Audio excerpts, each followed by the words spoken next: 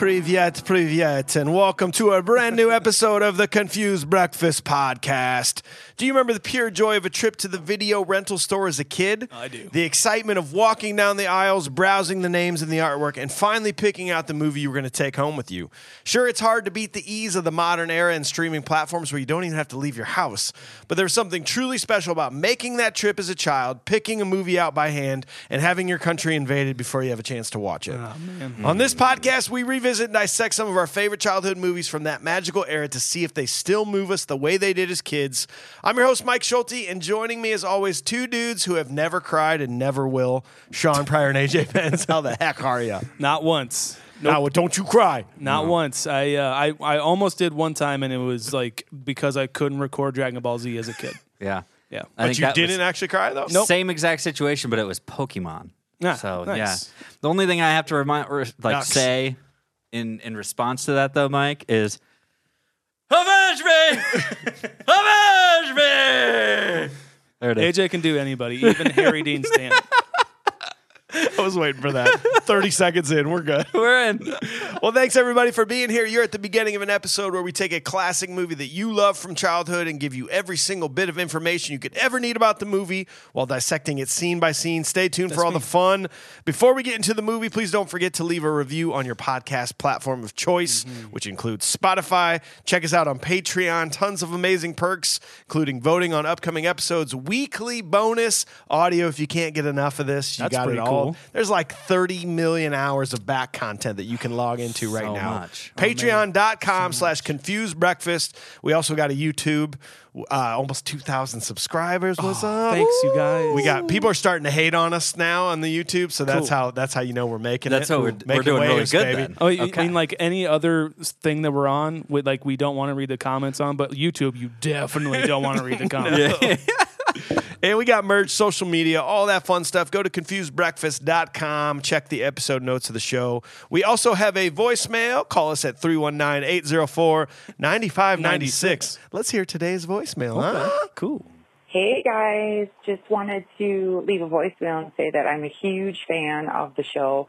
I look forward to it every Wednesday while I'm driving or at work, and just keeps me focused, and I try really hard not to laugh out loud because you guys are fucking hysterical.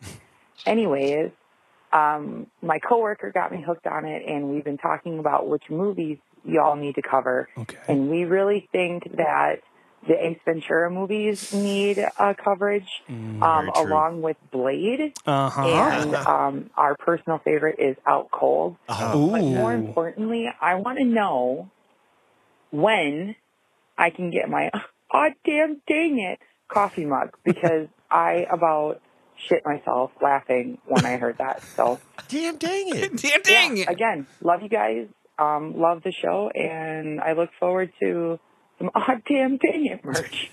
Well, see, we are slightly backlogged in our voicemails. We got a lot of voicemails right off the bat there. Yeah. So this is from a while back. If you are still listening, anybody out there, we have merch. We have We sure do. Damn Dang It merch. We've got Where Are the Parents merch. We've got Humanize the Goons. It is all at confusedbreakfast.com. You can get that on coffee mugs, stickers. You got to go check it out. Thanks for calling in. Those suggestions, they will be done. Yeah. There will be blood, and I mean Blade.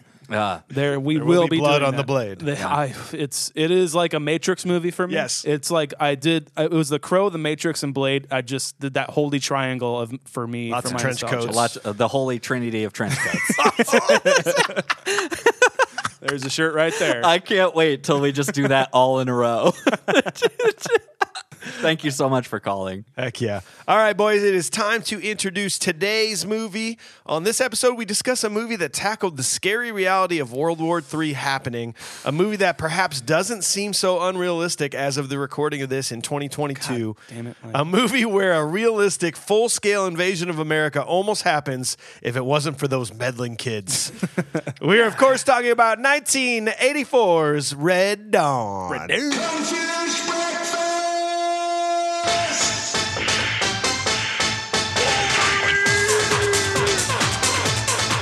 Yeah.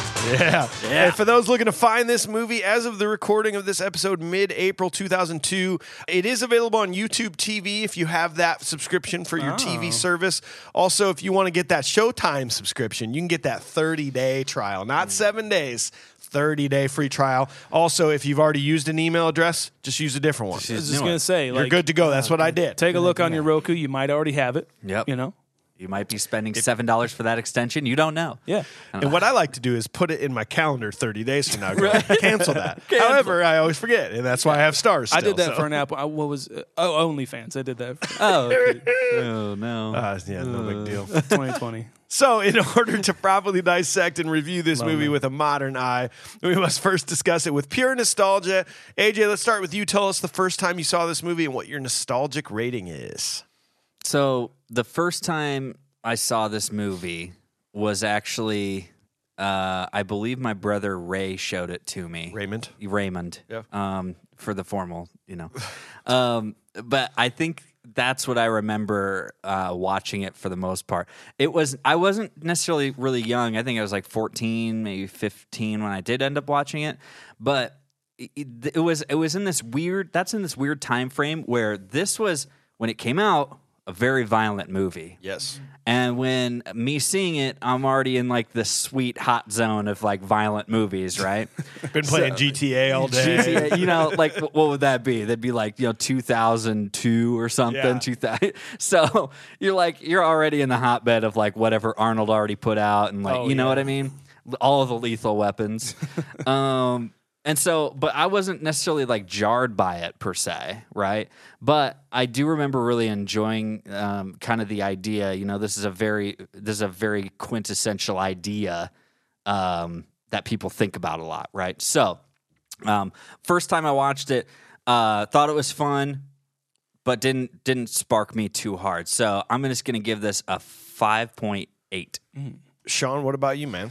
I watched this with my brother at our babysitter's house. My mom had to go to work in the morning, and she would bring us to this lady's house before we caught the bus to school or before we walked to school.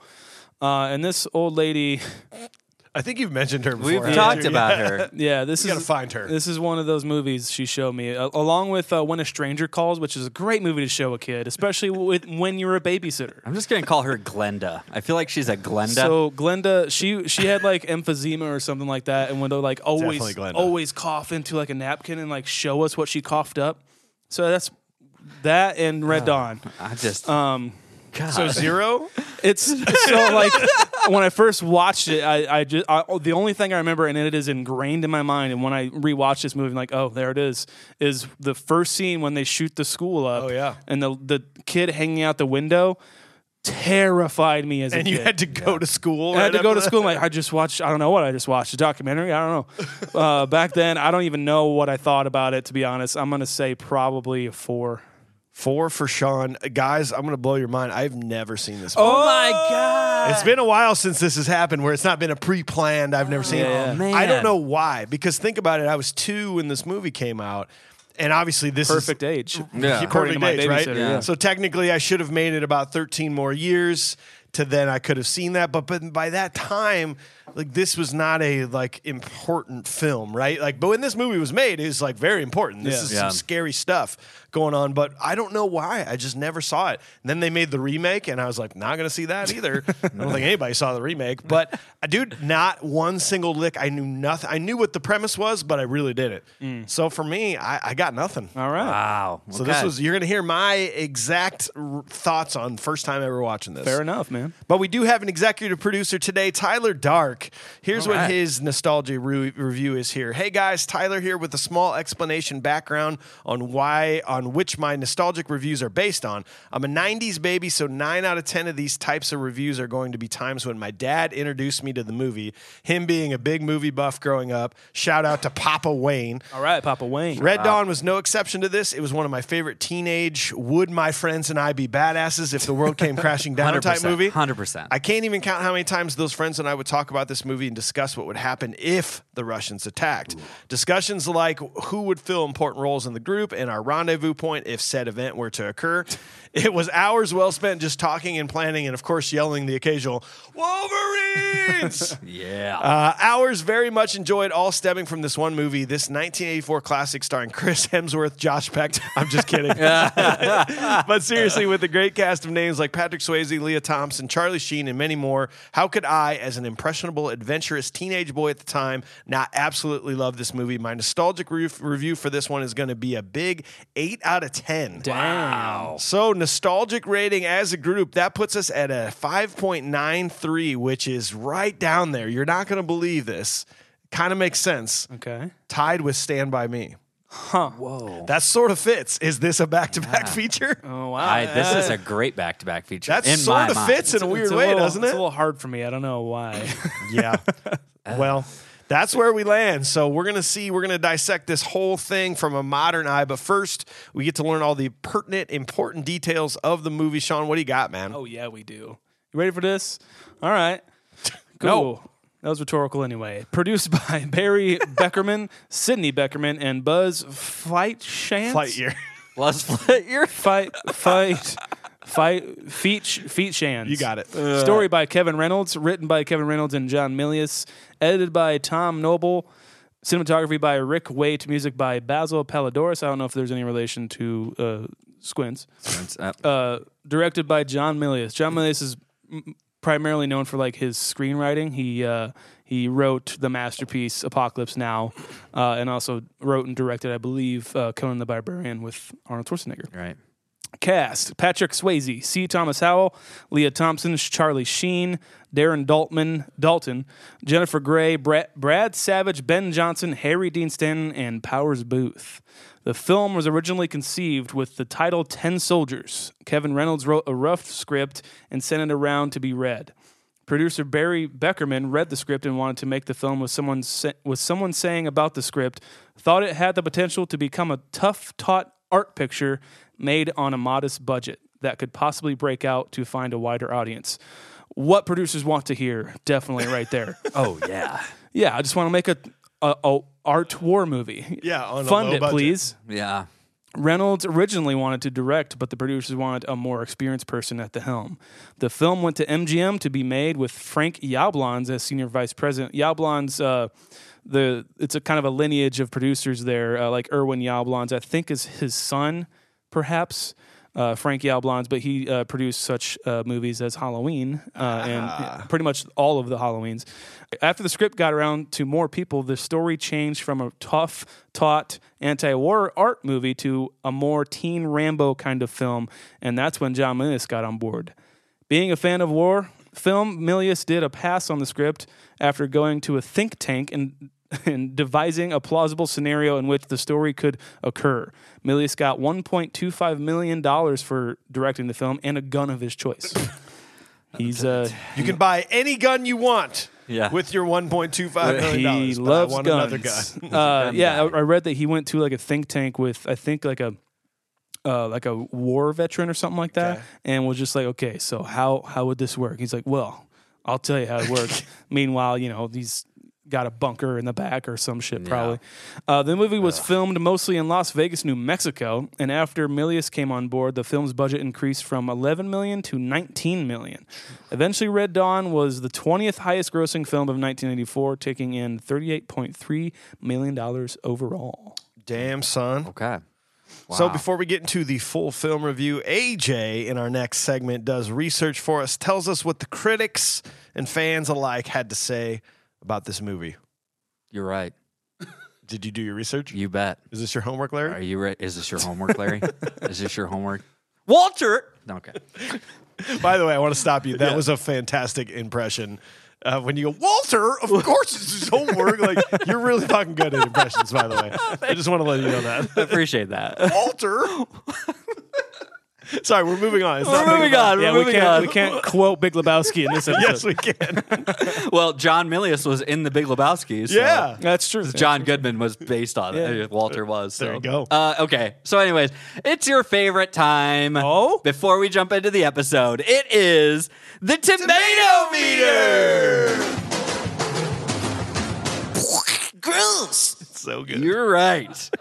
That splat is right on point. Oh, no. Now, not as low as you might think, though. It is a splat at 48% on the Tomato Meter. You want to know where that throws us? In all the movies we have done, that is just below Legend of Billie Jean, just above 50 First Dates. Wow. Okay. All right. That's what the critics think of this movie. Let's hit that as a triple feature. That's weird. I don't like that. Audiences gave it a little bit more credit at 65%. And of course, IMDb, we always got to hear from them. 6.3 out of 10. That is just below Home Alone. Just below Home Alone. Okay. Okay. Just want to let you know. That's where you guys rank this. Yeah, no. People fine. of the world. I guess it's also a siege movie. Yeah. True. Okay. All right. I ended up taking a lot more from critical reviews this time around because they're kind of all over the place. Okay. So the Miami Herald gave it an 88 out of 100. Bill Cosford, he said, "This is what we call a movie. A movie that throws nuance and self-consciousness and artiness to the wind and concentrates on the slam bam. It's richly entertaining, it's big, and it moves fast." Okay. What is the opposite of a movie? A book movie. A movie book. Book movie, yeah. Just a screenplay. A movie on tape. I don't know. Movie. This is a podcast. Oh, good call. Good call. yeah. Good old slam bam, good time. I know what you're talking about. Yeah. Oh, yeah. The Globe and Mail, John Haslett Cuff gave it a 75 out of 100. It's pure American corn, but expertly and entertainingly harvested. The casting is excellent, the performances are so good, and the emotional thrust of the film is so strong that it's impossible not to enjoy. Okay. Keep in mind, both of these were at the time Yes, of course. of the movie, okay? When upon release, 1984, okay? The Washington Post, and I'm just going right on down. We'll go for a 50 out of 100. Director John Milius, the barbarian behind Conan, co-wrote the anti-gun control, anti-communist, survivalist script with Kevin Reynolds.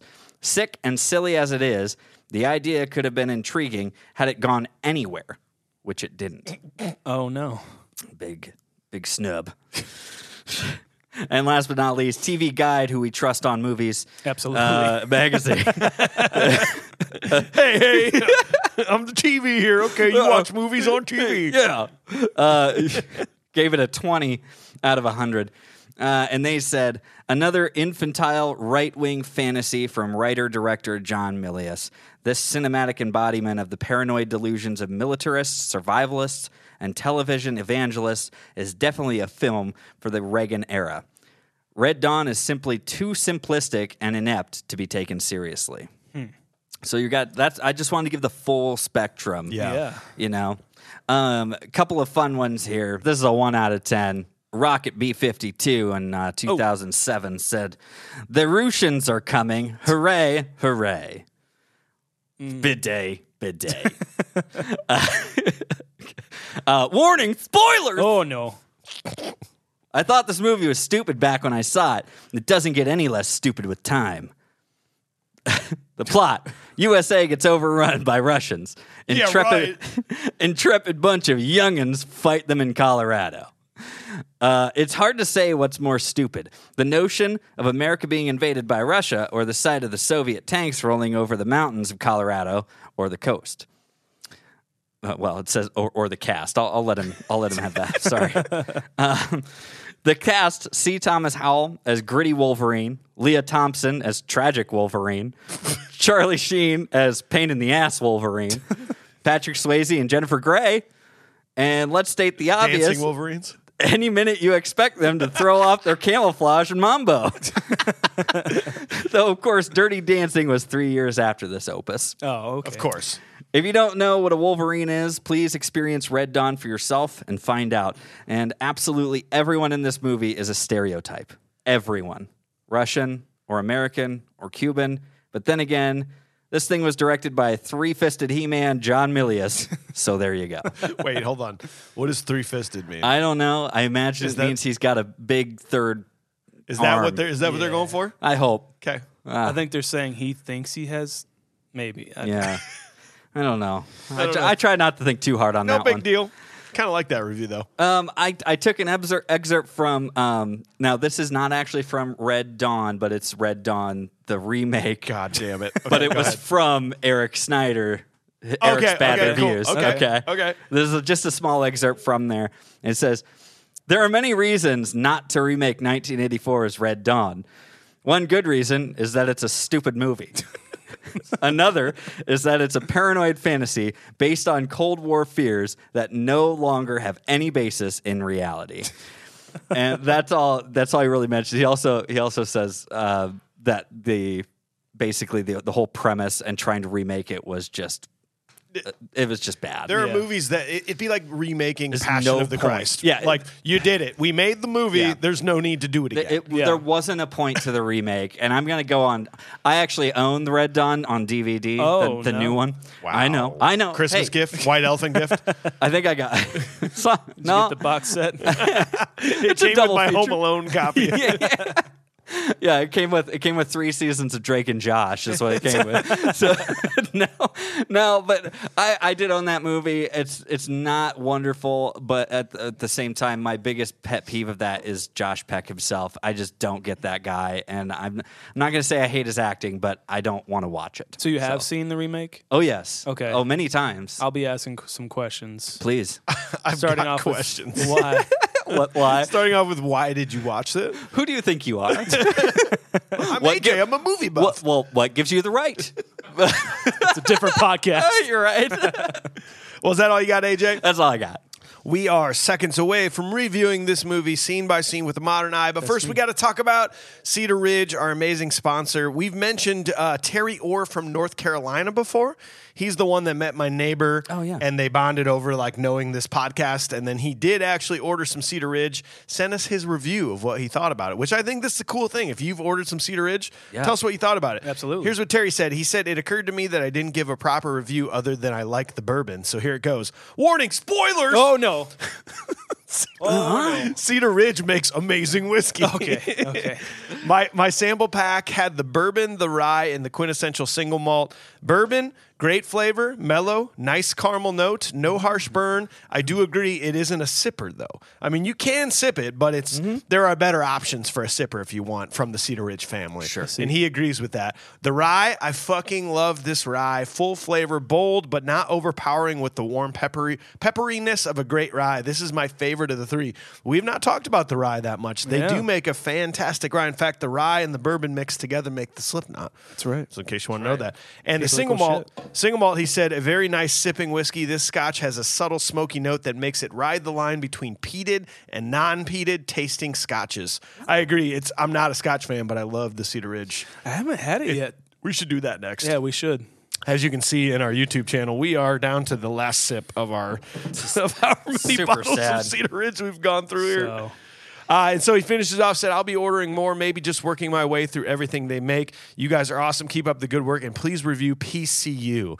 I agree. Have you guys ever seen PCU? no, I don't think I've ever even Here's heard of the it. problem. It's an absolutely incredible movie. I'm not going to tell you anything about it, but I've been meaning to do what we do in this show and rewatch it to see if it holds up. Okay. However, you can't find it anywhere. Oh, okay. It is nowhere to be found. So I might have to like buy it and then we'll share it. Sure. Because it's we got to watch. We got And to then watch that we'll movie. just, get our audience to the wayside and be like, you can't find This it. is an episode for us. Yeah. So again, go to the local store, pick up a bottle of Cedar Ridge whiskey. If your local distributor doesn't have it, go online to cedarridgewhiskey.com. Order some right to your door like Terry Orr.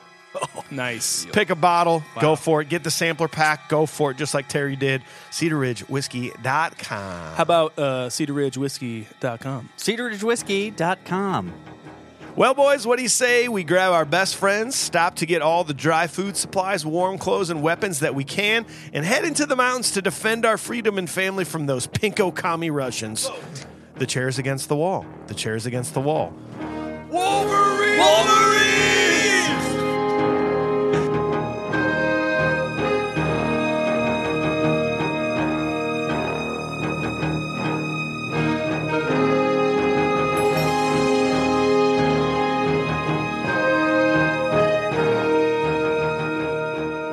All right, so before an autumn school day in September in a small Colorado mountain town called Calumet, Jet Eckert is dropping his younger brother Matt and their friend Aardvark off at school.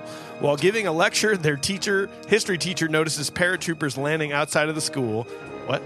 Just no with that name. I'm going to keep saying it. The soldiers open fire, and that's actually not his real name, by the way. I think it's like Arturo. Arturo. Yeah, but they call him Aardvark. Yeah. I don't know. The soldiers open fire on the classroom. Matt and Aardvark escape when Jed pulls up alongside their friends Daryl, Robert, and Danny.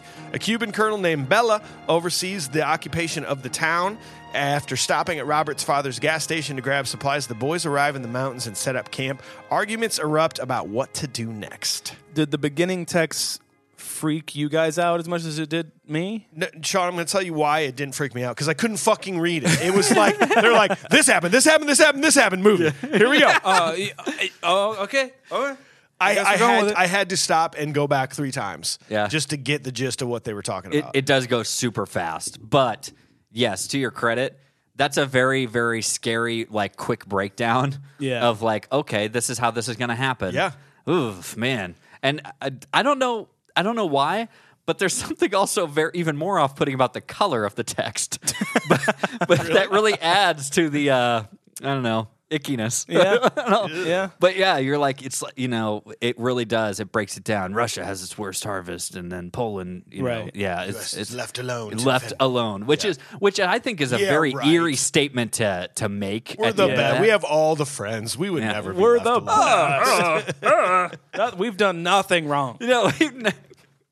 Well, but that is the thing, because as a person who had never seen this before, first of all, I'm trying to figure out what that is. Like, oh, geez, couldn't we just... So I think I know about NATO. Okay, cool. And then within, 3 minutes, this movie is off like a rocket. It is fucking soars, man. It's crazy how like we don't even get to know these characters really, and There's nothing. And I got to be honest, man. Like this will kind of be, I guess, a little bit of a gripe throughout this whole show for me. Is it like?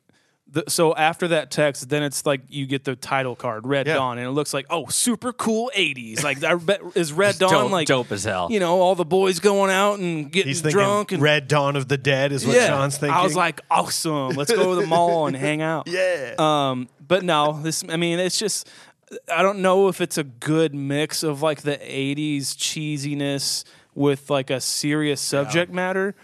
I'm still not sure how to feel about it, and I hope you guys kind of sway me one way or the other. I was sitting here going, fuck yes, Frank McRae's in this movie. No, he's not. like, oh my God. I was really excited to see what was happening. Is that the lieutenant teacher, from the teacher. Last Action Hero? Yeah. He's in a lot of stuff. Yeah. And it was just like, cool. Oh no, he's dead. They just shot him. He's dead. Then the kid died. They just opened fire at the fucking school. It is terrifying. It is a really intense scene. And so when I was watching this, I was my final watch through, I think, and I was in kind of to the end, and every now and again Alicia will she'll kind of walk in or come home from work, whatever it happens to be, right, and sit down and start watching whatever I'm doing, right?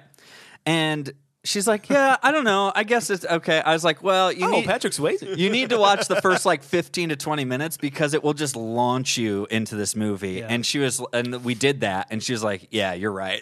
Did she then want to see what happened after that? Because it does a very good job of being like, if you happen to just sit down to watch this movie, you're in. Yeah. You got to know what's happening from here on out. I agree. And that's the thing with, like you were saying, you don't get to know these characters much at all, like anything really. And you don't know who's going to be in this movie for the long haul. You don't know really what's going on. I think that really adds to the confusion and atmosphere of maybe it's like they're trying to get that out there to you maybe a little bit too. Yeah. Of the feelings of how this would happen.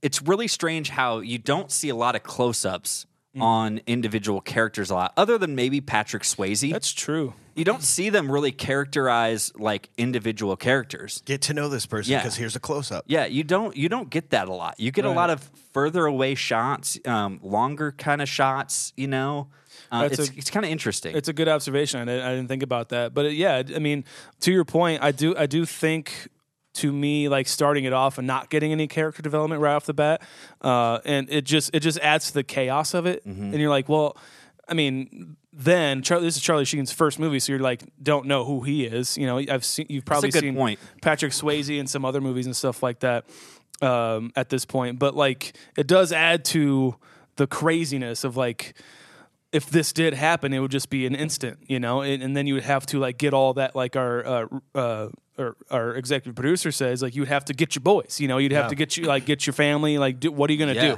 Yeah. It does perfectly kind of do that, add to the paranoia. But did you guys see? So he's talking about Genghis Khan and the Mongols and stuff like that. Did you see the poster of Genghis Khan? No. Yeah, he had like a bunch of stuff up. There's a poster of Genghis Khan, but it's a caricature of John Milius as Genghis Khan. As Genghis Khan. Yeah. So go back and watch it, and it's like a perfect caricature of his face, but in like a Genghis Khan kind of regalia. It does make sense because that is what I would imagine Genghis Khan would look like if John Goodman played him. Sure. Sure. Excuse me, miss, when did the Mongols rule China? Gee, I don't know. I just work here. That's what I wanted to see. Yeah. That's my 80s type of movie. This was yeah. like, whoa, this is not the 80s I want to be in. I'm saying, man, like the first time I watched it and that kid's just hanging out the window, I think he might have a bullet hole in his head. He has a bullet hole in his head. It's just super scary, and it's stuck with me forever. It's a very jarring thing, and I know we'll talk a lot about it, but like you said, this was like it was the first PG-13 movie, and then like ever, and then on top of that, like this is when it came out, one of the most grisliest movies that came out, and they said there's like some crazy breakdown out there that says, it. "Do you have it?" So the most violent movie. The film made the Guinness Book of Records for having the most acts of violence of any film up until that time. Yeah. According to their calculations, 134 acts of violence occur per hour, or 2.23 per minute. Dude, like that's crazy.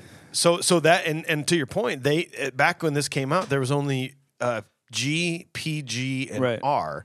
Ratings, and do you know the movie that made them decide? It wasn't this movie wasn't the one that made up the PG-13. Right. Do you know what movie came along? Wasn't it Spielberg? Not Raiders, but Temple of Doom. Yeah. Temple of Doom came out, and people He's were tearing like, a heart out of somebody. Yeah. They're like, this is not parental guidance. Yeah, wow. A lot of parental guidance. But also, it wasn't bad enough to be R, though. And so that's how they came up with PG-13. There was actually a movie that was supposed to get the first PG-13, but it sat on the shelves for 5 months. Yeah. The Flamingo Kid. Yeah, we all know that movie. Everybody knows that movie. Yeah, I watch that every other week. So apparently it sat on the shelves for 5 months. Then Red Dawn came along and just like PG-13. That's so us. When you check that movie out, please be 13. Did you guys notice like have you guys ever been like skydiving or parachuted or anything like that? No. Are parachutes supposed to have holes in them? Yeah.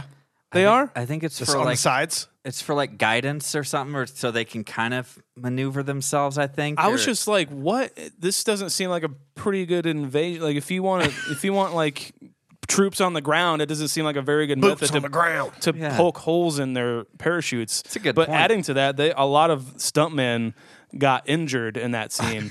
Like they literally dropped them from planes and they land on the ground. Some of them like just landed very awkwardly, or didn't get enough velocity or something like that on the ground, and they also said injured that themselves. 5 of the 36 that landed during that first thing, 5 got blown off a course up to a mile, and one of them got stuck in a tree, and he had to convince locals that he wasn't an enemy soldier from Russia. Can you imagine? No, dude, listen to my voice. I'm not Russian. What's your name, son? I imagine like the people who at the farm when Marty McFly goes back to the future the first time. Mutating into the human form. Shoot it! Unbelievable. I do like that the town is called Calumet. Yeah. And I don't know. I'm gonna figure out some sort of conspiracy because we did The Shining, and Calumet is a thing in that movie. And Calumet's like a baking powder thingy. It's a thing. Get at Look us. it up. But Calumet, it was supposed to be, the script was Calumet, Michigan. Yeah. And then they just decided that, no, we're just going to move it to Colorado, right? Yeah. Yeah. Oh, well, Calumet, I'm looking it up. It just says Specialty Products Manufacturer. It's just the name of a company. Well, maybe they're from Calumet. Yeah, I don't maybe.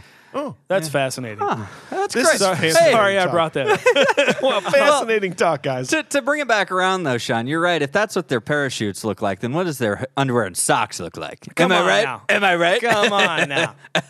All right, I'll move on. All right. No, But the intensity of this movie never lets up in this first scene. There's this craziness of them getting in the car and get Yeah. away, and they're here, and then they make it to a roadblock that's already set up and shit like that. And I mean, Right. like this materialized really fast, which was a huge.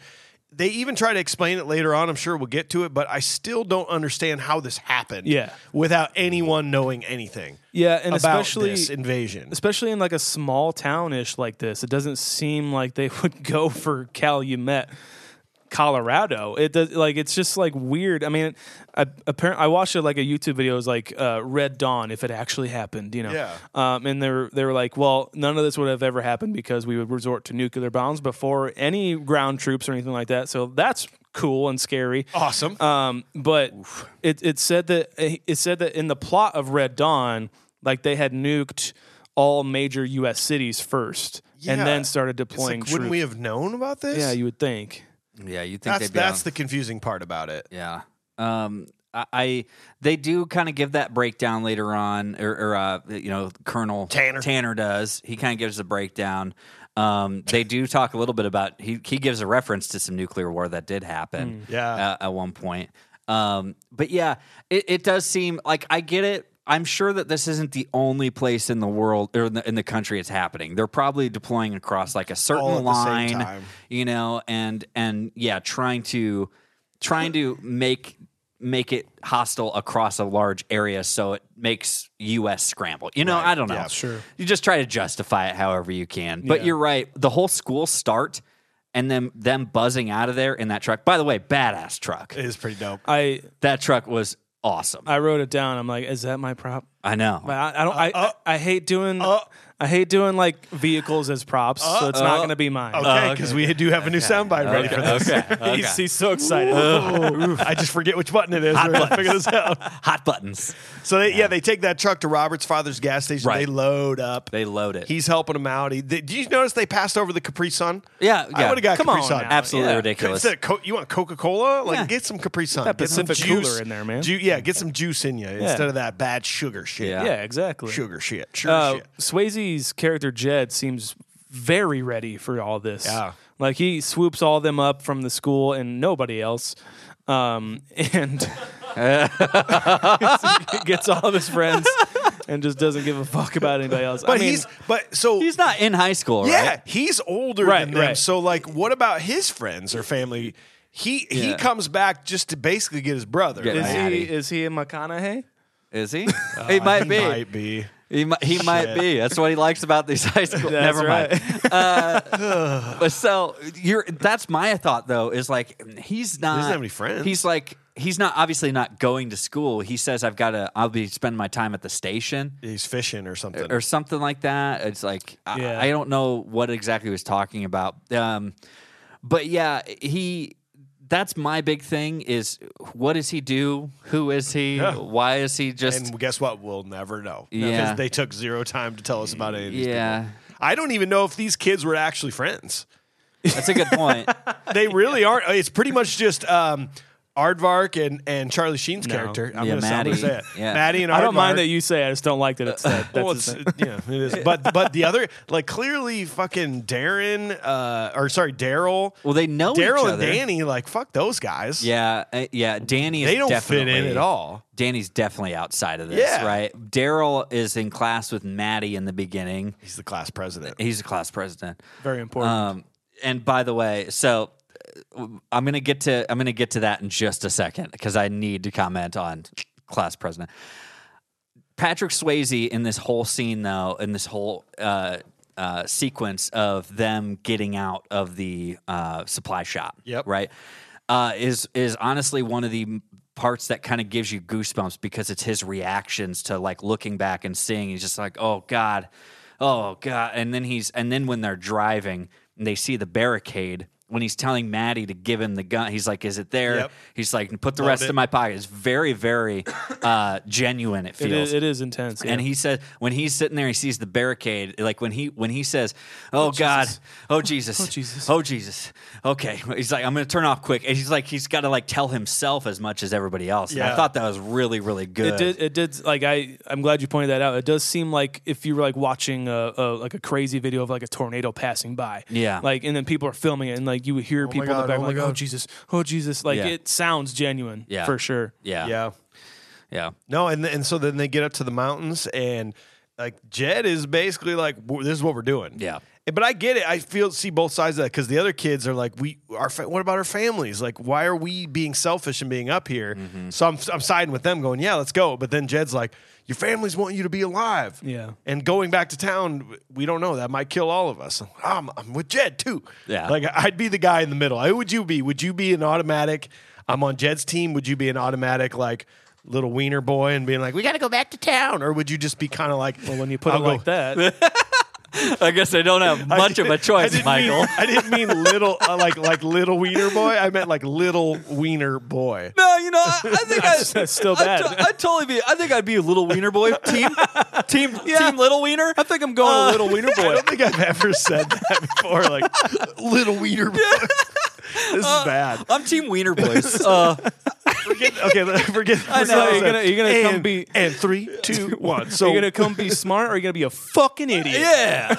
that's what I want. Are you automatic team tough guy, or are you automatic like I need to get back to town? I don't know what Or are I you would in the do. middle? I would like to think that like if I'm in this position now, like if I had already left town and loaded up and I have like these people with me, I'd be like, okay, this we kind of need to just do this, and then like because maybe not a lot of people made it out, you know, so we should probably still do this, form a team and do something, and maybe we can figure something out, and maybe we can get our parents after, you know. Yeah. High school age, I'd probably be more where Maddie is at, right? And he doesn't know, If but he's your gonna, older brother was he's one of gonna them? he's gonna stick with his older Sure, brother, yeah. right? So that's kind of where I'd probably be, but. If I'm like this age, I am probably more on the Jed side, even though it's probably still being a little bit like, you Hey, know. we got animals at home. We got to Yeah. go back for them. That's a good point. I'm thinking like I don't know, like I am gonna like hang out here and cool it for a little bit at least, you know.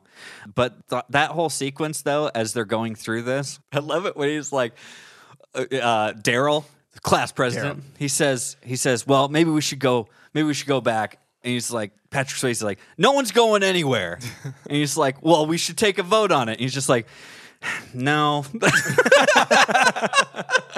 No, we're not going to do that. It's communism. It's communism in their little circle. There's no democracy, dude. And he's like, but it is. It's just like, is Calumet student body president?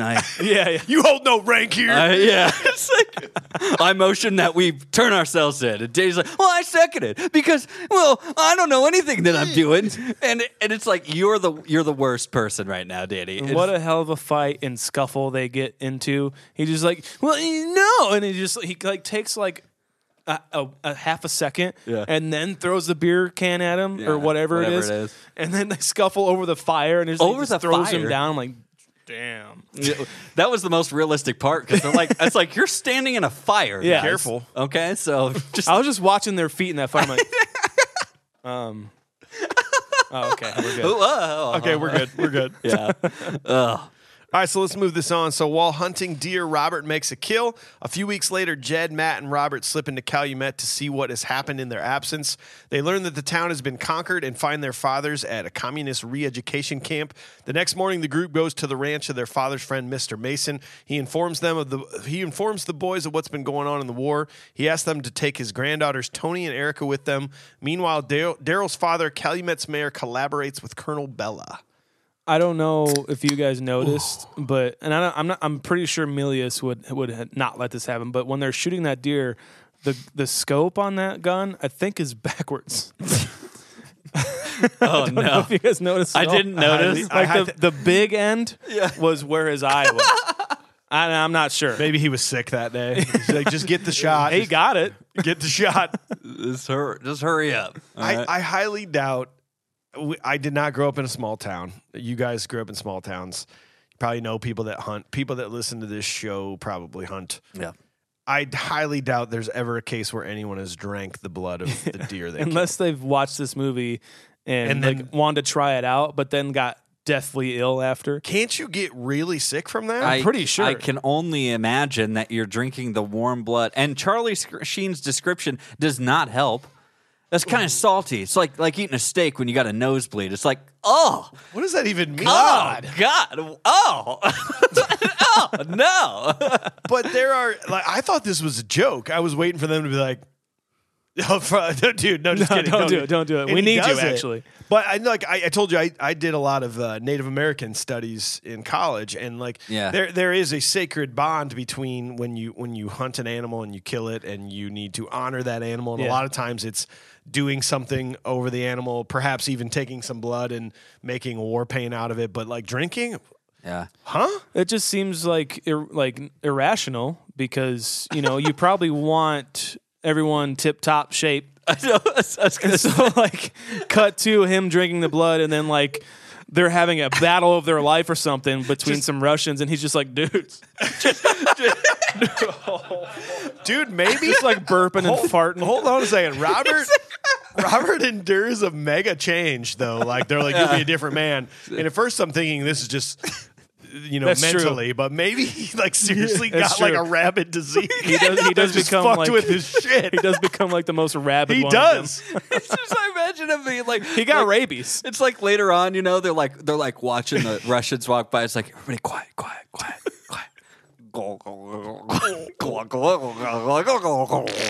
Damn it. His stomach's just like rumbling. Like, You made me eat the deer blood.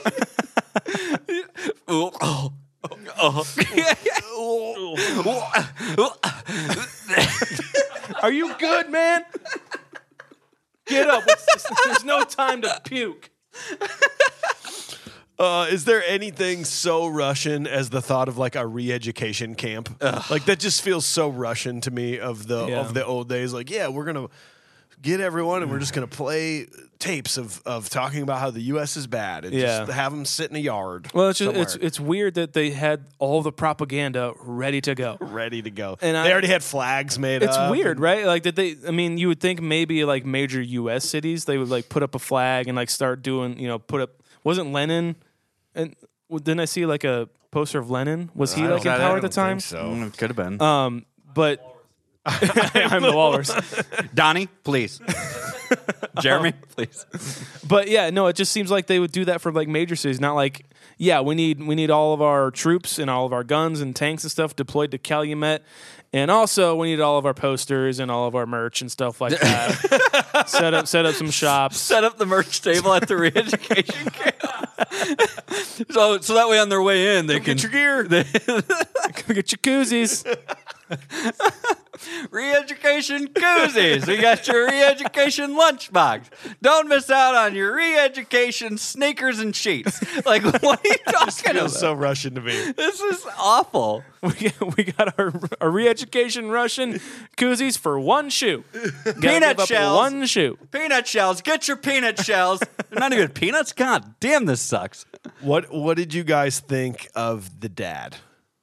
Harry Dean. Harry Dean, yeah. What did you think about this whole interchange? Well, that's not their dad. That's not their dad. No. That doesn't look anything like them. I was really hoping you had something. No, I got nothing. I'm just saying, like, no, that wasn't him. You know what? Just in my opinion, I don't think he had kids. I'm gonna be honest with you. I don't think that's it. They all drank deer blood. They don't know what the fuck's going I on. love Harry Dean Stanton, so I do yeah. love his scene for sure, and I believe every moment of him. Yeah. As opposed to, I guess, maybe him being their dad, but it's like one of the best lines of the movie is "Avenge me." You know, it's What's better, the Wolverines or the Avenge Me? Wolverine's definitely more iconic Okay. for sure, but it's just Harry Dean Stanton, man. You can't go wrong with him. He's definitely the tough dad. I took my boys hunting a lot, and I was tough on them. And he even says, he's like, I was hard on you boys. Now you understand why. And it's like I know that a little bit, you know. Like my dad wasn't like a hard ass or anything, but he did that. Like we went hunting, we learned about, you know, conservation, and you know we went through the Boy Scouts and like, you know, we did that a lot. So it's like, I know where they're coming from and everything. And that's one of those moments where you're like, thank God I know this, because the other boys don't. A lot of the other boys don't. Yeah, but you're viewing that. I viewed on first watch. I viewed it the same way as you. Yeah. Like, I'm doing because his performance is great in this moment. So I'm like siding with him. I'm like, yeah, you're right. You're right. On second watch, I don't think that's what he was referring to. I think he was a terrible father. I think he was abusive and like I don't think he was a very good father to them. And this was like an excuse for him to just be like, see, I told you. I can see that. Told you it's coming. Because he's not. His advice is terrible. Like, don't cry, and like then they take. This is just bad advice all around. Don't cry one more tear from me. Yeah. God damn it. Yeah. That's how upon next rewatch, that's how I was like, I don't know. Actually, I don't like this guy. I do like Swayze's reaction though of like their kind of final goodbye. He's like, Dad, takes a beat. Yes, son. I love you. Just like, oh no. I don't really buy a lot of the emotion like from Swayze or Charlie Sheen or any of the characters. Really any of them. It's and it's just one of my problems where it's just if they just had a little bit more fun with it, with the concept, you know, and like made it like an 80s. I mean, they don't know they're making an 80s movie at the, you know. They're like in the 80s. They don't know they're making quote, There's a term 80s called campiness. We have to add that. It might be kind of more fun, to be honest, and I don't know. Like, I don't know. That's just my opinion. I know, I agree. I don't believe it's where this movie is not good for me is where is the I don't think the acting's very good. A lot of the acting honestly isn't, in general, except for this whole movie. Some of the moments with Patrick Swayze is like you said earlier. Yeah. But it is one of those moments where this is the problem with the emotion, where they do look like they've just got fake tears that were it's sprayed really on bad. there. It's like they've really shining the light on him so that they show it, and then it's just like, he's like, I was hard on you boys. It's like, yeah, we love you, Dad, and everything. And then I know. And then I know you do, and I love you too. And he's just, you see Robert, he's just like, where's my dad at? It's just like, we're having a moment. I don't know, son. We're having a moment. Have you seen my dad? Where's my dad? Damn it, Robert. You just drank deer blood. You're out of your mind. You're out of your element. Find a toilet. Where's the bathroom, Mister? Dude, but one of the cool things I do like about this movie, because as the first time I watched this, I'm going, what the fuck is going on? Like, why are these people here? Oh, now they're speaking Spanish? Like, what the fuck is going on? I thought this was Russia. Yeah. And it's cool because we learn, the thing I love is that we learn about this movie like they do. Like with these passing stories of this is what's happening. We're up at the cabin now with Mr. Mason, and we're learning Ben Johnson. Yeah, we're learning like these kids are, like these actors are, and I think that's super cool. You know, because again, I agree with you. Again, back in the day, you rented this movie or you went in the theater, you had to sit through the whole thing. Yeah, where if this were like Netflix, you might be like, I'm moving on to the next thing. Yeah. Right? So that I thought was a really cool thing.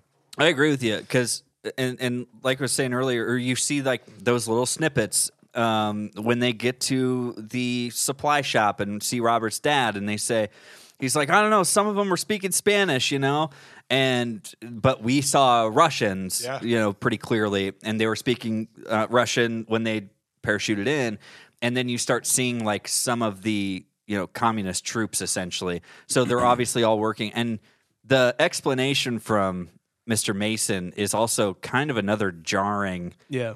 Like, it's how is it so jarring and so casual? You know what I mean? You guys are 40 miles behind enemy lines. How do you think about that? Yeah. Isn't that kind of fun?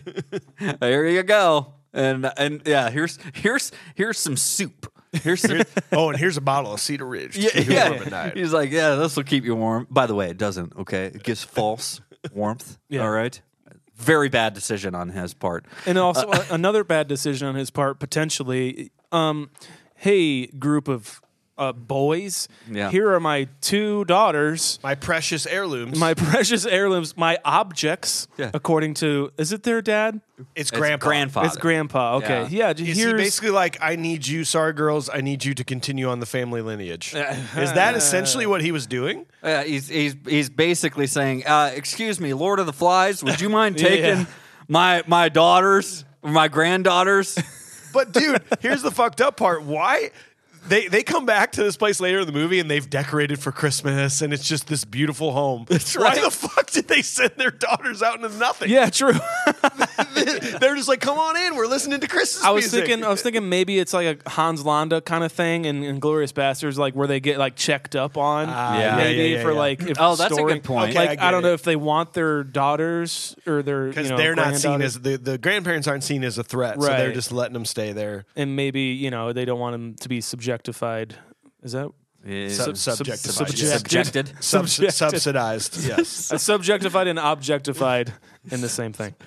And I like it's either that, okay, or otherwise it's Mason sitting out in a rocking chair on his front porch, going back and forth with the polishing his gun, and it's just like Russian soldiers drive up, and he's just like, "We don't take 2 kind of your kind around here," and that's what they got to deal with, like on a weekly basis or something, like Yeah. you say, like the check-ins, and maybe he got one, and yeah, he's just Because they were hiding. yeah. You're right. Well, and they're if it's communist, then he's like, well, this is private land. Get off. I don't know how it works. I don't know anything Nobody about knows. There's communism. no rules yet. No cell phones. No- either. no rules. Internet. Gotcha. Gone. Facebook, not there. Yeah. Don't know how they communicated. Did you guys have subtitles? Yeah, I did. Yeah. On a couple watches. Okay. The version I watched, I didn't have any subtitles. Okay. So maybe you guys have some insight on like what people were saying when I didn't understand any of it. Because there was like the beginning scene where they're like in the town and at night and they're having a battle. I'm like, oh, they're speaking a different language, like the Cuban and stuff like that. I'm like, it wasn't that long of a Wait, scene. are you kidding me? Like there you was didn't nothing. even have- I had nothing. Oh, wow. Because the real version tells you what they're saying in Yes. Spanish. and That's what I Russian. thought. And so, but like, I hadn't watched this movie in a while, so I'm watching the beginning. I'm like, oh, well, it's just a short scene. I'm sure like we just are supposed to like be left ambiguous or something. But then later on, there's a whole like 3-scene arc Wow. of like the There's commanders. some important stuff and I'm going like, on there. I'm pretty certain I'm supposed to understand this. I like that you're just kind of sitting there almost like with like ready to take notes and just like, Pulls out his Google Translate on his So- phone. okay, well, guess I I'll guess just- we're just not going to go back. I hope We're the- not going to go back to I hope that. the boys have something That's fine. because That's fine. I don't understand. I was very surprised to see Leah Thompson because Yeah. think about it. This is 1 year before she's Lorraine Baines in Right. Yeah. Back to the Future, and she looks and acts nothing like. Not it's at like a all. completely different person Yeah. from this movie to that movie. Yeah. It seems completely different in ages, in the look of her, and I don't know. I mean, maybe that's just a testament to wardrobe and to her acting. Yeah. because it's not the same person in my world. Gave me a whole new appreciation for her because Yeah. really all I knew her from was Back to the Future Yeah. for the longest time. Dennis the growing Menace's up. mom. Of course. Yeah. I think I'm ready for Punchable Face. If you guys are, Okay. Oh boy. Okay. Okay, go. are, Yeah. are we sure? Let's just do it. Okay. If we were on a train to go punch a face, Yeah. I'm on board. That's what I'm talking about. That's the soundbite. All right. All right, I'm going to go for it. Lane Smith, Mayor Bates. Oh, Oh, 100%. The coach for the fucking Hawks in the Yeah. Mighty Ducks. yeah. And the lawyer, my cousin Vinny. My cousin Vinny. Yes, he is. Does he always just play the fucking sniveling like? It seems like it, man. Doesn't it seem that way? Yeah. Yeah. Wasn't I'm he the on dad board. and son-in-law too? Oh, I think you're You're right. right, you're right. Yeah. Yeah. I don't know. I was thinking about a way to like tie in him. Like after this is over, he moves to Minnesota to get away because his son died and he still wants to coach hockey and be around young kids. And I'm like, I'm not going to go there. I'm going to punch him. Punchable face for me. There are some good ones, but I think that's my punchable face. So I'm with you. The problem is, and the reason why I might let this just overrule is my vote for it was because I can't even think of his name. That's why. But it's the guy. Brachenko, Is it Brachenko? the old Russian guy with the big ears. No, the guy who comes in late in the movie. No, No, the Okay, guy, the that's short thing. guy The short guy, Brachenko. with the hat. Yeah, the guy that comes in the Yeah. end, his name is Fart Stevens. Fart McAllister. Yeah, I mean, we could probably just say all of the Russians have punchable faces. Well, yeah. So that was definitely the guy for me who's most punchable because he's just the most like little rat faced dude that just like, well, I'm just here to critique everything. Yeah, when he walks in on the parade. Yeah, he's You're like, right. yeah, this parade's not too good. You need your barriers back a little further. And everything he was doing is only critiquing. See, I didn't know what he was else saying is going on at all. There you go. Just pointing and yelling. Exactly. So that's all you need to know. That's all you need to know, man. So if we're talking Lane Smith, then that's fine. Okay. I'm good with Lane Just because Smith. he's a sniveling man. Good at being a dick. And apparently his son is the same. Yeah. So there Yeah. you go. Yeah. Oh no, he's more of a politician like me. No, he's not really. He's Apparently he not, was. Yeah. Oof. So the next day, the group sees a Russian patrol of 3 soldiers and kills them all. In reprisal, Colonel Bella orders the killing of several of the town's residents. Matt witnesses from a distance. Among those killed are his and Aardvark's fathers. No. In retaliation, the teens continue their guerrilla campaign, dubbing themselves Wolverines after their high school football team's mascot. They ambush multiple Soviet and Cuban patrols on different occasions. This is probably my favorite scene of the movie, to be honest. This patrol scene of the 3 like tourists, basically tourist Russians, kind of like. And Yeah. I didn't know what they were saying too, so I was just like, yeah, they're just saying tourist stuff. Oh, so wait, So, okay, wait, so oh this my is- God, we need to talk about this. We need then, to talk dude. about this. Okay. This is really important because as Sean, you're not qualified to sit at this table. you're not. Jeremy, did you watch this at all? This is very important. Actually, let Sean finish your statement on this scene, Yeah, and then please. we'll explain to you what happens. Well, so I mean, basically, they're out there taking pictures. Like, this is a cool national forest that we're looking at, and then they just spot the girl. Yeah. And then they get ambushed. and then they all die. Yeah. I have to say, like the pictures that they're taking of each other. I can envision this in some sort of black and white, like showing up in some sort of history book that these pictures are taken. Yeah. The way that they're standing and the way he poses with his gun and everything. Moments before they died. Yeah, but Faces of death. faces. but the fact that you didn't catch his spiel of like reading the sign. I figured he was. I mean, I could read the English on the sign. But he couldn't. So he says he basically is like, they're like, look, a monument, and it has writing on it. Yeah. And he basically goes, oh, I know how to read English. And You knew how to read it. Go read it. And read he it. reads the whole thing, but it's wrong. Like, Okay. he basically is just making up stereotypes. He's like, here, a great battle of American Indians, and Teddy Roosevelt defeated the Indians. But he was using the numbers, but Yeah. but they were wrong. But they were wrong. They were slightly wrong. He'd say like 34,000 instead of 35,000. Yeah. 1906 instead of 1908. It was I thought it was awesome. I think Just a weird little detail. And it's very funny because they're also kind of almost making fun of him along the way Sure. too. He's like, yeah, you know it, yeah, you studied, yeah, you He's go the ahead, private go of the ahead, group. you read it, yeah, tell us what it says. Uh-huh. And he's just like, and then he says, oh, great battle here. One of the greatest battles in American history of the Great Plains and la la la. And then they But just it like, does say Great Plains on there, so Yeah. he gets certain words right, but not the whole thing. And I think that's why it's so funny, but it's also very smart. Yeah. You know, and then they say that again after that, they're like, oh yeah, whatever, okay. And then they try to take pictures with each other, and he's literally telling him, "Is like, hurry up, you idiot! Like, take the picture. I'm tired of standing like that kind of thing." But this scene is so incredible to me because it does what we fucking do on this show. It's humanizing the goons without us even. This is what we would make up. Like, we'd be like, all right, I'd like to envision, the Russians get a day off, so they go up to the mountains and they got their cameras and they want to take photos from when they go back home. It does this. That's what really it does. Yeah, that's true. These movies would, if this were a true like pro-America patriot, none of this shit would happen.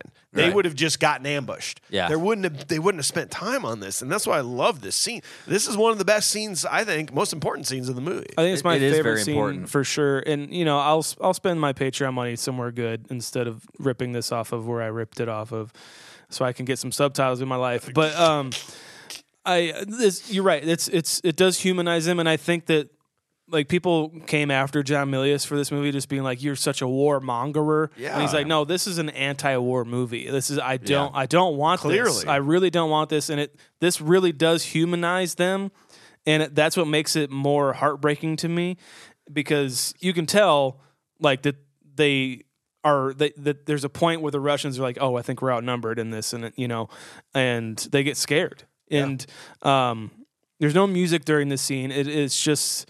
And I don't even know if they were ambushing them or if they were just kind of hiding and they had pulled up at that moment. They did. It's just an unfortunate, like, kind of what it seems to be like a war thing, because you can't let them go. You can't let that guy get on the radio and say anything, because you're going to be dead after that. And this starts their Wolverine revolution at this point. They can't turn back. Yeah. It's a really cool scene. And I just the scene after this, too, we're at the campfire, and Charlie Sheen's next to Leah Thompson, I believe.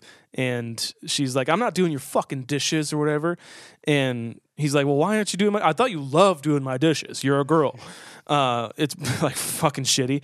But it's funny because the girls are the ones that killed a colonel or like a major, like the captain of that group, Yeah, and it's like Jennifer Grey runs all the most dangerous missions. She does. She the movie, all the infiltration. Jennifer Grey's the one that like capped the captain on the ground or whatever, and it took like 4 or 5 of the dudes to shoot that one guy, and he also got away to his truck. It's like, what the fuck? Yeah, I'm not doing dishes. I'm the most qualified one here to kill Russians. Yeah, not to beat a dead horse on it, but it's that I think this is the first point where the idea of John Milius coming through, that this is supposed to portray that war is pointless, Yeah. It's futile. Yeah. It's futile, and it's a running theme that we'll get to probably more as we continue on through, right?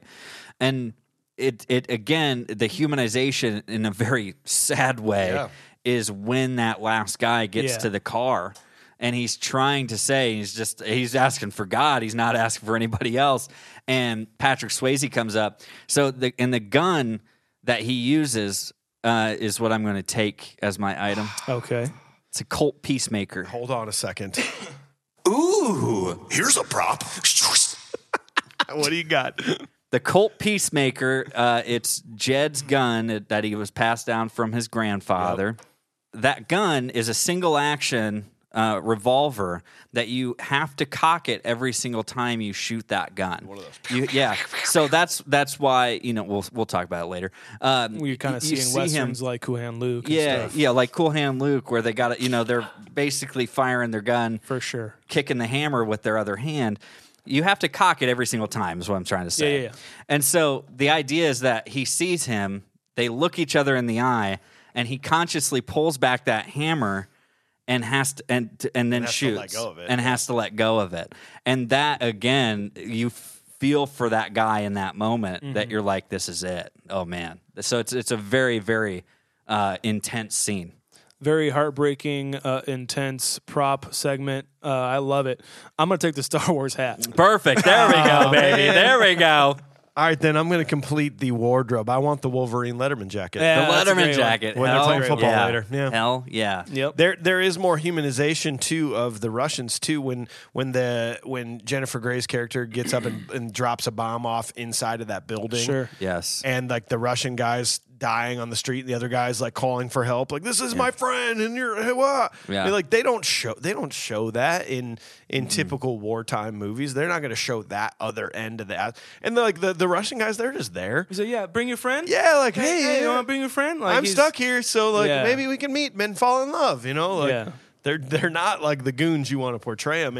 And I think it's unfortunate if you want to tie this into like modern day times. Like this movie is very relevant because this is what's happening in Ukraine. Yeah. And like you do have to feel some war is bad. Anyone that participates in it is not good. Like you don't. It's not a good thing. It's not a good thing. You don't want to kill people. I mean, but like most of these people are forced into doing it, and I'm assuming that it's very similar. There's probably some Russians in Ukraine that are like, "What the fuck are we doing here? This sucks."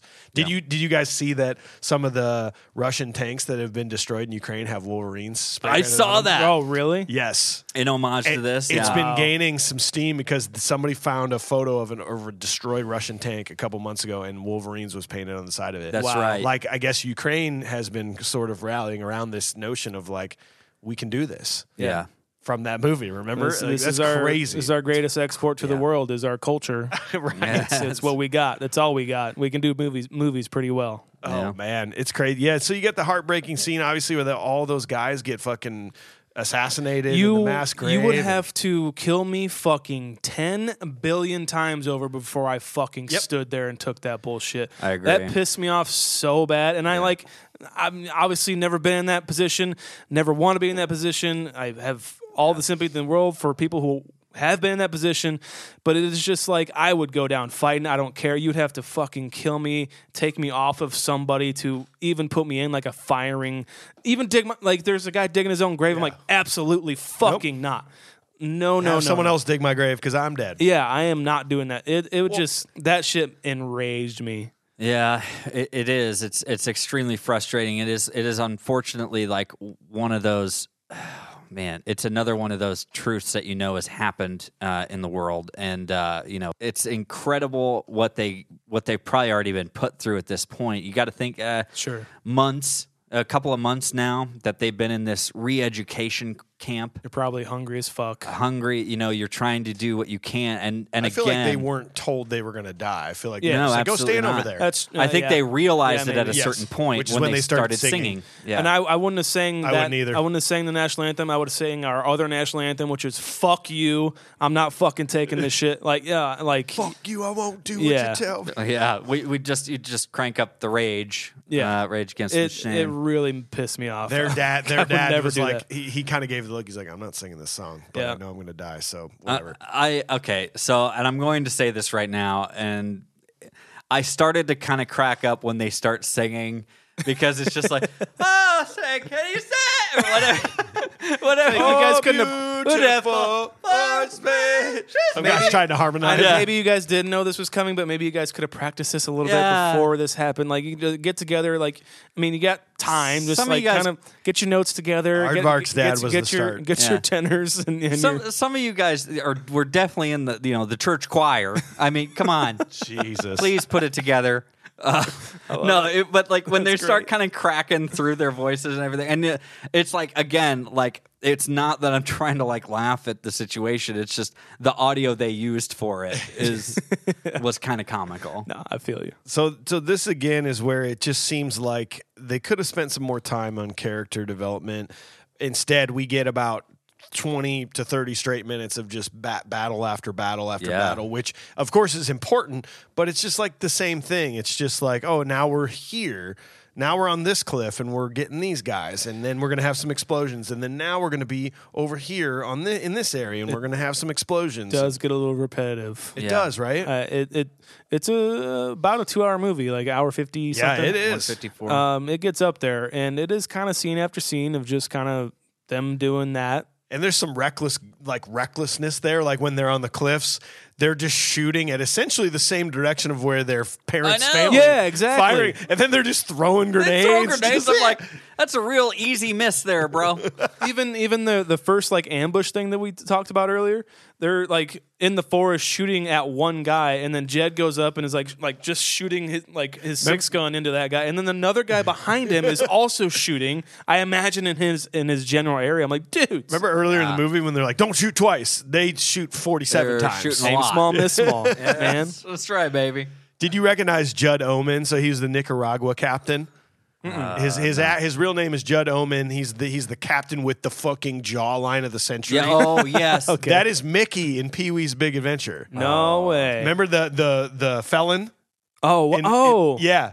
Look up Pee-wee's Big Adventure. Yeah. And because I don't think he was a very terribly famous person back in the day. He did have a nice IMDb, but I saw him right. I was like, oh, it's Mickey. Jawline of the century on that guy. Yeah. Jesus Christ. That's like one of their like guerrilla attacks is that the tank pulls up to the gas station.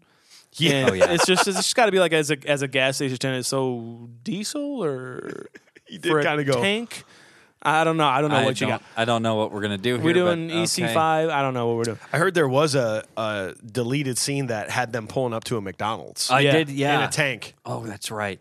I kind of liked that of just this normal looking gas station with a Coors Banquet sign in the background, and here comes a Russian tank. Yeah. I almost wanted that Coors sign, but I know. decided to go with the Peacemaker. Sorry, man. There was also like even just like having all of this like Russian artillery tanks and everything like that on American soil. They saw like a convoy of it going by, and the CIA got alerted and went out and checked on them, like, what's going on here? What the fuck is actually going on? And like, it's a movie. It's like, okay, Are cool. you sure? All right, but we're gonna stick around just to make sure. Need any parts that's filled?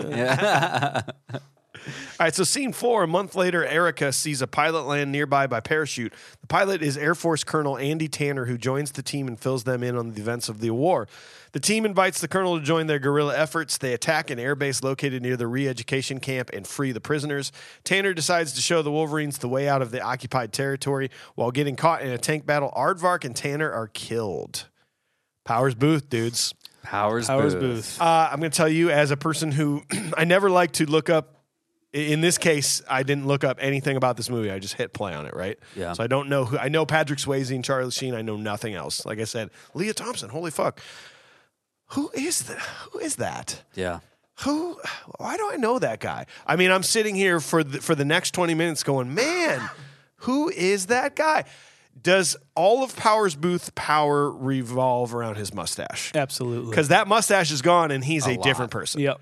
I'm thinking, what, Curly Bill and Tombstone, Cy Tolliver and Deadwood. Yep. That's right. He is a different person without that mustache. I forget his name, but Extreme Prejudice is a Nick Nolte movie. By Walter Hill. He's so good in that. He might be demustached in that. I'm not sure. I don't know, man. Sin City. He was in Sin City. That's correct. Yeah, he is a the greatest actor in this movie. I agree. I think he's the best part in this movie. Absolutely. Are we too like him and Leah Thompson? Yeah, go ahead. Yeah, I mean, we're here. It's a weird thing. I don't understand it. It's a weird thing to sort of even have in the movie because there was more to it, and they shot it. There was supposedly a love scene between Powers Booth and Leah Thompson's characters. Yeah. And didn't like test audiences say, yeah, Test that's audiences, not cool. they didn't like the age gap and everything like that, and aptly so, I guess. That's kind of gross, but Leah Thompson, she said the whole reason she wanted this part is because of that love scene. Like, she was like super into that. Into Powers Booth or into the idea of Just this the part being in the movie? Just the idea of it being in the movie. And it was my least favorite part of the movie. It's like, just, what is this? It's such a weird like kid thing. Like she like gets flowers like scurries off. Now let's fuck. Again, Like, right? It's kind of Jesus. the reason I think the way I can think of it, or the reason I think that she might have wanted that, is because I think it's more character development for her. It's more her She's growing up and becoming, making her own decisions, that kind of a thing. And you're right, but beforehand it seems very childish the way she acts with him. Yeah. Right. But there are 5-6 other dudes her age that are, Yeah. That they could grow up together. How and about he's that? what? He's fresh out of his family, like is still there, I guess, right? I mean, Yeah. it's pretty. I don't know. I know. guess you can't decide who. World War III will make you do weird things, I guess. There was some stuff about Powers Booth. So apparently his character was originally written as a proud military man who was also anti-war and served as the movie's voice of reason. Booth was less than thrilled when the character was made into a less complex, more conventional warrior. So you can feel those hints of this, like, I'm a smart man. I don't think war is great, but I've been in it. Yeah. And I know what I'm doing. You got those hints, but it doesn't last long. Like when he says all that hate's going to burn you up. Yeah. It keeps me warm. Keeps you warm. Those are the hints that I think Powers Booth wanted more of. He wanted to be the man that came in and helped affect these kids. Yeah. To be Yeah. like, you're going off the deep end here, boys. Because their first it's like Jed is showing him like what they can do. It's like showing him like his new car, pretty much. She's like, "Oh, check this out! Look, watch the claymores in the trees." Like, and then you can see what's his name? Sorry, Tanner? Powers Tanner. Booth? Yep. Tanner. Tanner, his reaction is like, "Oh yeah, you guys are. I guess you're good at killing. That's it. That's Mom would good be for proud." you. You know, yeah.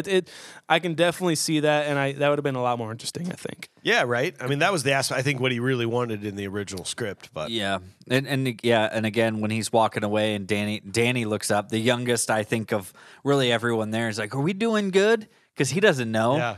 And he just doesn't even say anything. You know, he just Yeah. like walks away. Tanner True. just walks away from him. He's like, I don't know if you're doing good. I don't know. I can't tell you if you're doing good or bad. You know. Yeah. How do you justify it one way or the other? Right. Right. So yeah. I also found the football scene to be a little weird. Basically, they all said, "Hey, we're all going to take the day off. Everybody, go to your closets and change into your regular wear. Get rid of those old smelly clothes and put on what we would have normally wore in a Yeah. normal life." It was just a weird. It just felt out of touch. I like the idea of them like letting off some steam and being kids again, For but sure. also like, where wouldn't you have the time to do that? Yeah. or the energy, I guess.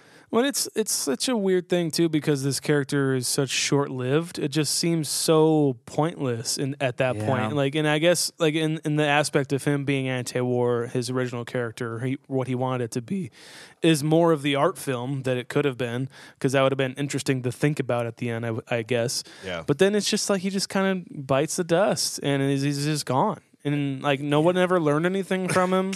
Nothing ever changed. This is where I start to feel like a little let down by the storytelling at this point, and it's. I feel like I'm not learning. I'm feeling like I'm missing out on crucial pieces of information because their conversations are quiet, or they're not direct enough, or they don't utilize a single shot of a person talking to another person. You know, it doesn't deliberately tell you, hey, you need to listen to this person because you see him, right?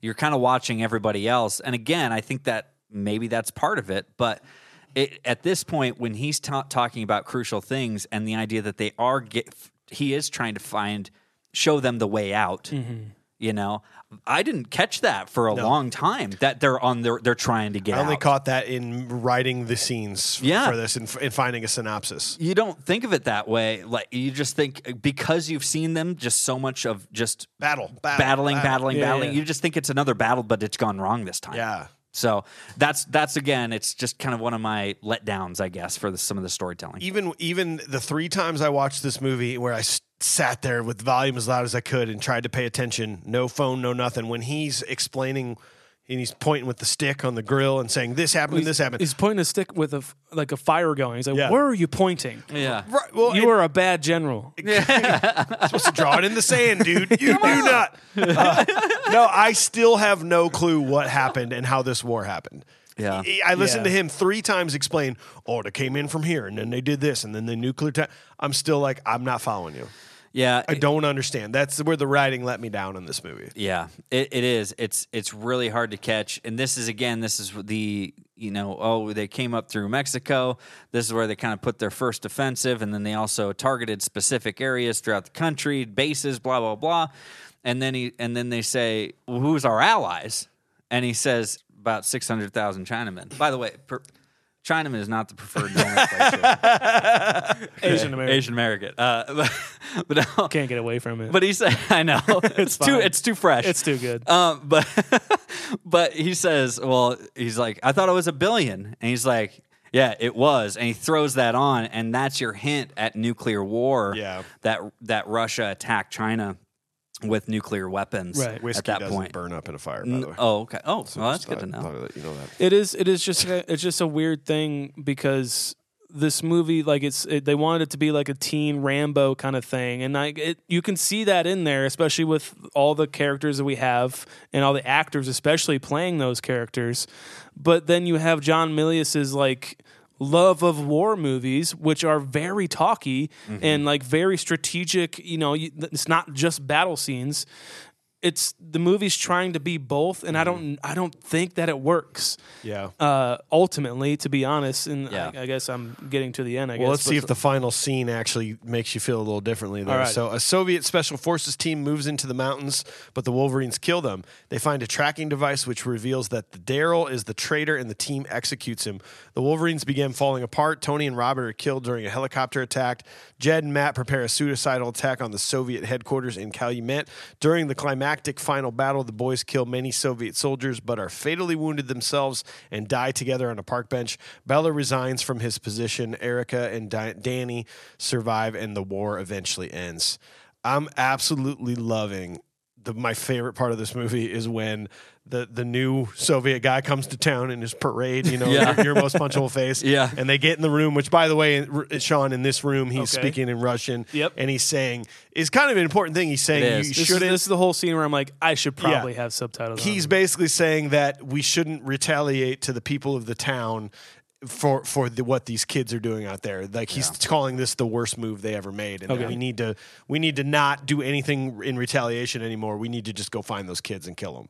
Yep. But my favorite part is Colonel Bella just throwing major shade. He's got his sunglasses on in the meeting. Oh, yeah. He's wearing his 80s flock of seagull sunglasses, just rolling his eyes in the background. I don't understand it because Colonel Bella is sort of our guy who is here. He's always in the background going, this isn't right. Like I've been on both sides of this, but yet here comes this Soviet Special Forces guy being like, hey, let's stop killing innocent people. And he's like, I love the way he looks, Corey Harton in the meeting there, but at the same time, I don't understand why he's wearing sunglasses and why he's so mad. There are points earlier in the conversations between him and the other Russian guy that he is kind of denouncing targeting the other civilians or executing and doing that stuff.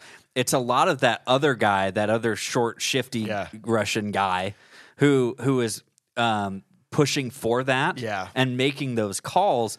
And so is he mad that nobody listened to him? I think so. I think that's what it is. Okay. That's exactly what that I think makes sense. Is. Yeah. He's like, I've been saying this the whole time, but we've been doing it wrong, but this is what it is. Yeah. That was pretty, I got to admit though, that this was pretty intense when Robert kills Daryl. This is the other scene that stuck with me when I first watched this movie, besides the kid hanging out the window. I'm like, but that's his friend. Yeah. Like, what's going on? And so apparently they got to him while he was in town. He just snuck out and went to town, and I'm guessing he went to his dad, who's the mayor, and was like, Dad, I'm so sorry. And the mayor's like, well, of course, son, we're going to protect you, but you have to swallow this tracking device. Okay, Dad, I'll do whatever. I mean, those guys are both the worst characters in this. I mean, they're just, follow the flow. As long as nobody kills us, we can kill other people. It's a shitty. Daryl from the start is a pretty unlikable kid, and he does this. I mean, he makes this decision. It's tough because he does fall in line, if you will. He is a part of the group. Mm-hmm. He is participating at this point. And then he's like, "Oh, they made me swallow it," and so then I'm just sitting there thinking, like, "Well, just shit it out." It was yesterday. It'll probably take a little time, and it might hurt a little bit. Just pass it. Drink some deer blood. just drink a little bit more deer blood. It'll get your guts going. How great! How much of a flow you had when you drank that? Yeah, exactly. That would have been even better than killing the Russian you captured and everything. Is that you just left a big old steaming pile with your tracker in it? It's just like, oh, dang it, they got us again. It's right around this corner, sir. He called the shit poop. This is why I think we are the best podcast ever, because there ain't nobody who reviewed Red Dawn and ever came to that conclusion. Yeah. AJ, thank you very much. You're welcome, guys. Well, I just think too, speaking of poop and butts and stuff, did you guys, was there a line, like when they're talking about the other Russian that they have captured, was there a line that you guys heard where someone said, rub a butt on him? Yeah, like a cigarette. Oh, I thought like they a dart. Talking about smoking just a dart. Taking their pants down and rubbing their butts on him. Maybe just Mel Gibsoning him and just sharding all over the guy. Why wouldn't you say rub a cigarette butt on him? Yeah. Oh, that's just not what you do. It's called. You don't do that anyway. You see Leah Thompson just with a dart hanging out of her mouth. They're like, somebody's got one. Just fucking just rub it on his face. Rub a butt on him. Rub a butt on him. Well, I think they had to kill him. It should be. They had to. They had to. That's when you need. Oh, sorry. You want to throw a joke I was in there? just gonna say should be Robert, since he's got the shitty butt from all the blood. There it is. Sorry. Okay, go ahead. No, that's why if you're talking about a group of people that are doing this, that are living in a time like this, you got to have a Robert. You have to have a Robert, the guy that's just fucking off his hinges. Is like, I don't give a fuck. who has a problem with authority and leadership and thinks that his way is the highway, and then eventually fucks everything else up. So if you fuck it up, you gotta go, man. And like, it's Yeah. sad, but you're done. Sorry. And everything falls apart. Obviously, then now we got a helicopter attack. Robert dies. Yeah. Tony dies. Goes out in a blaze of glory, at least Yep. with that grenade, which I thought was pretty awesome. Yeah, it was good. That was like Boondock Saints. Like the Russians, like, did we get everybody? Yeah, we got everybody.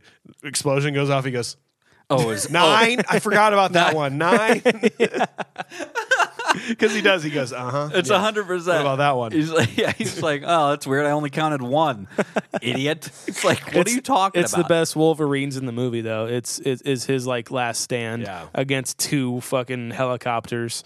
It's really cool. Just Yeah. his whole arc is actually kind of cool. It's Yeah. very simple, but it's it's the movie that I wanted it to be at This that part, moment. yeah. Like a cheesy 80s kind of more fun war movie. I don't know what I want out of this movie. It was pretty cool because, like, did you notice that Jed does carve their names into the rock before Right. they leave? Didn't notice that the first couple times, but yeah, he's basically like, we're going to die. Yeah. Yeah. They've all given up. Their team's falling apart. They're going to make one last valiant stand. I did really like them going into town and doing that, and the trains going through and we're doing this. But man, it just like I have heard some reviews of people just being like, this didn't move me. Like the end was pretty moving to me. I thought just them going to that just abandoned park bench and everyone's dead. The soldier, Bella, basically like, fuck this, I'm out. Yeah. That was also kind of confusing to me too, where it's just like, so now you have a change of heart. I know he was Yeah. kind of building. He was building to it throughout the entire movie, but it was just. So now you're just gonna lay down your arms with like this. They just ambush your whole 2 guys ambush your whole camp Yeah. and pretty much killed 80 guys compared to them. Another helpful point, Sean, was the letter he was writing to the love of his life. Gotcha. Where he's speaking and thinking in Spanish. He's like, but he's going through and he's saying, he's like, I don't know why I'm here. It's been so long since I've been warm and in this cold, desolate place. And I think the same thing about Iowa right now. yeah, you're dang right. I don't know why it's still lasting this long in April. It's still windy. But he's like thinking about her, thinking about being home, thinking about when he was a kid, and that's what kind of comes to light. And that moment of them sitting on that park bench was a nice callback or reference to when they were talking to their dad, and they said, "When I used to push you on the swings, I put you on the swings in the park, and you see the swing set and everything." Yeah. But did you hear what Bella says to the boys as he's walking away when he throws his gun down? I definitely heard it. Did you? Via con Dios. Oh yeah, buddy. Oh yeah. Wait. So you're saying that someone said Via con Dios to Patrick Swayze before he died? I am saying that. Maybe In he 2 died. different In movies? 2 different movies.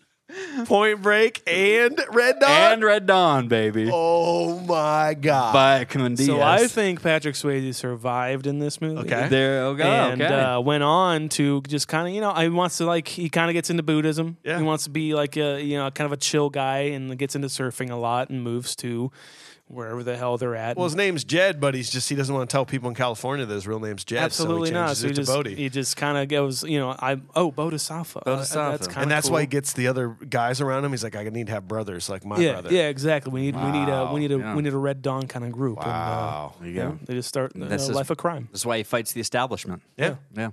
Makes sense. Well, what do you think? Anything else you want to talk about this? I don't think so. The only thing is Erica and Danny, Yeah, of course. The Rock, and I do think that the final scene with her final little tag at the end is a pretty good little finish. I don't know. I liked it. I don't know how you guys felt about it. I know that the ending text and everything that said America won is like as a studio thing. Of course. They needed that to for we audiences. won. Yeah, just in case you're wondering, we won, of course. America's still the great. We're good. America's still the best. Yeah. So just so you guys know. I do, yeah. Well, that makes sense then because it would have been I think it would have been just as good as just watching them at the end. Yeah. At the end. I without that. didn't think we needed this little and we traveled for days, and then we finally made it to free America. And now there's a rock. No one visits it anymore, but it's still there, and I do too. Remember when I said I was never going to love again? I did. I have a Turns family. out I did. Remember when I said I was never going to forget? I kind of have forgot, but I go back to the rock from time to Every time. now and again. We vacation there now. It's like End movie. Check us out in our army gear. The score is pretty great, It was good. I have to say. Okay. Well, Yeah. what do you think, guys? We've dissected it with a modern eye. It is time to talk about our modern day ratings. AJ, what do you got, man? this is a really tough one. It kind of is. It's isn't it? it's actually really tough because this is probably one of the most exciting movie introductions, once you really get into it. But I think that there are parts that just really create a lull and a lack of storytelling. And so every time I've watched this, I start to lose interest about 2/3 in, and then I do get kind of brought back. Yeah. So that being said, and wishing for a little bit more substance to it, as much as I really do enjoy going and revisiting this movie, I think I'm going to give this a 6.9. Here a niner in there. Sean, what do you Niner. got, man? Yeah, like I said, I'm pretty torn on this of it. Like, I don't know if the movie wants to be like a serious war film or if it wants to be a fun 80s teen Rambo like they wanted. And I'm still torn because I don't know if that's a cool thing because there's really no other movie like it. Yeah. In that Except aspect. for the sequel. The remake. The remake, sorry. We don't talk about that. We won't talk about it. Josh. But it's just like I said, like I don't know if that's a good thing, and I'm still kind of figuring that out in my mind. I think because like I said, there's really no other movie that makes me feel like that we've covered on the show, at least. I think the performances are okay. John Milius is a good director. I think the lighting and like the production design and just the production overall is really good. I'm gonna say I'm a 5.9. 5.9 for Sean. I wanted to love this. I'd never seen it. I watched it the first time and I fucking hated it. Like I was like, this is dumb. I wanted to give it a slightly above 3 Ninjas score. That's how bad it was. Wow. But then I watched it again, and some things became clearer to me. I saw where they were going all of a sudden. I'm like, okay, this isn't some rah-rah, go America film. Otherwise, they would have shown us winning the war. There wouldn't have been this humanizations of the Russians.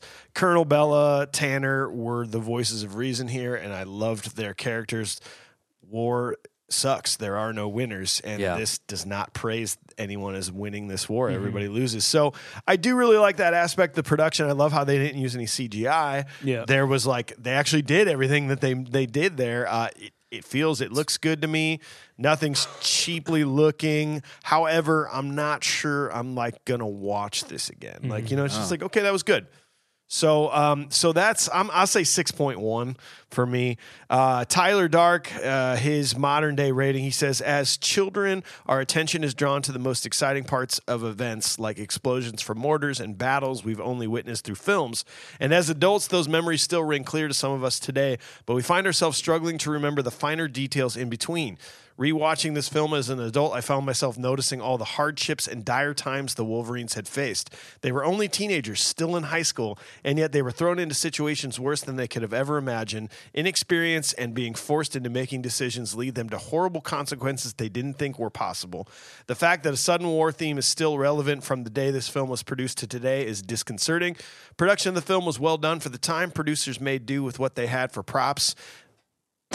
Damn it. I almost got it. And achieved as close of an accurate representation to the weapons and uniforms as they could. Little fun fact, the Russian machine guns they use are just M60s with rings glued to the barrels to make them look like DSHKs.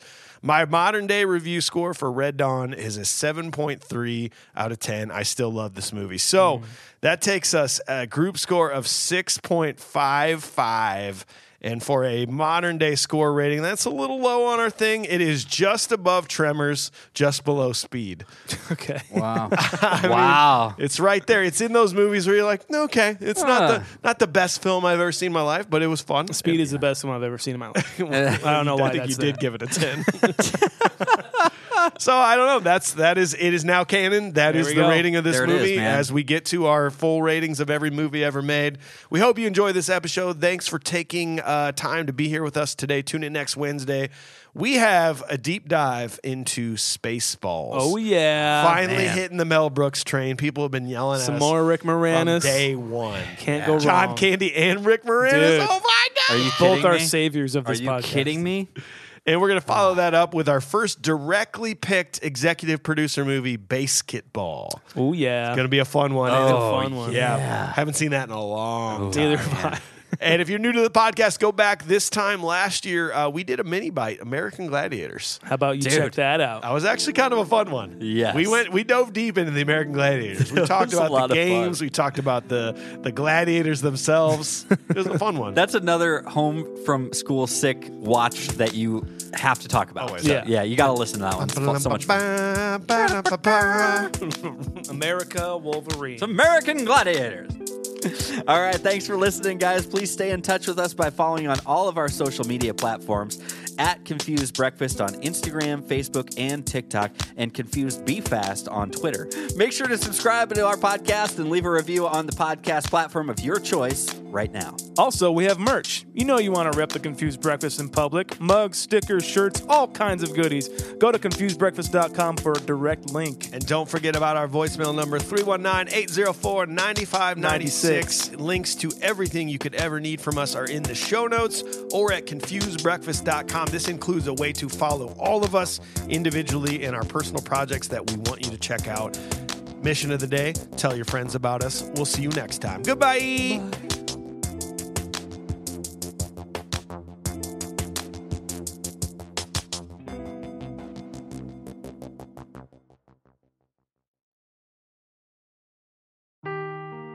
Seeking the truth never gets old. Introducing June's Journey, the free-to-play mobile game that will immerse you in a thrilling murder mystery. Join June Parker as she uncovers hidden objects and clues to solve her sister's death in a beautifully illustrated world set in the Roaring '20s. With new chapters added every week, the excitement never ends. Download June's Journey now on your Android or iOS device or play on PC through Facebook Games.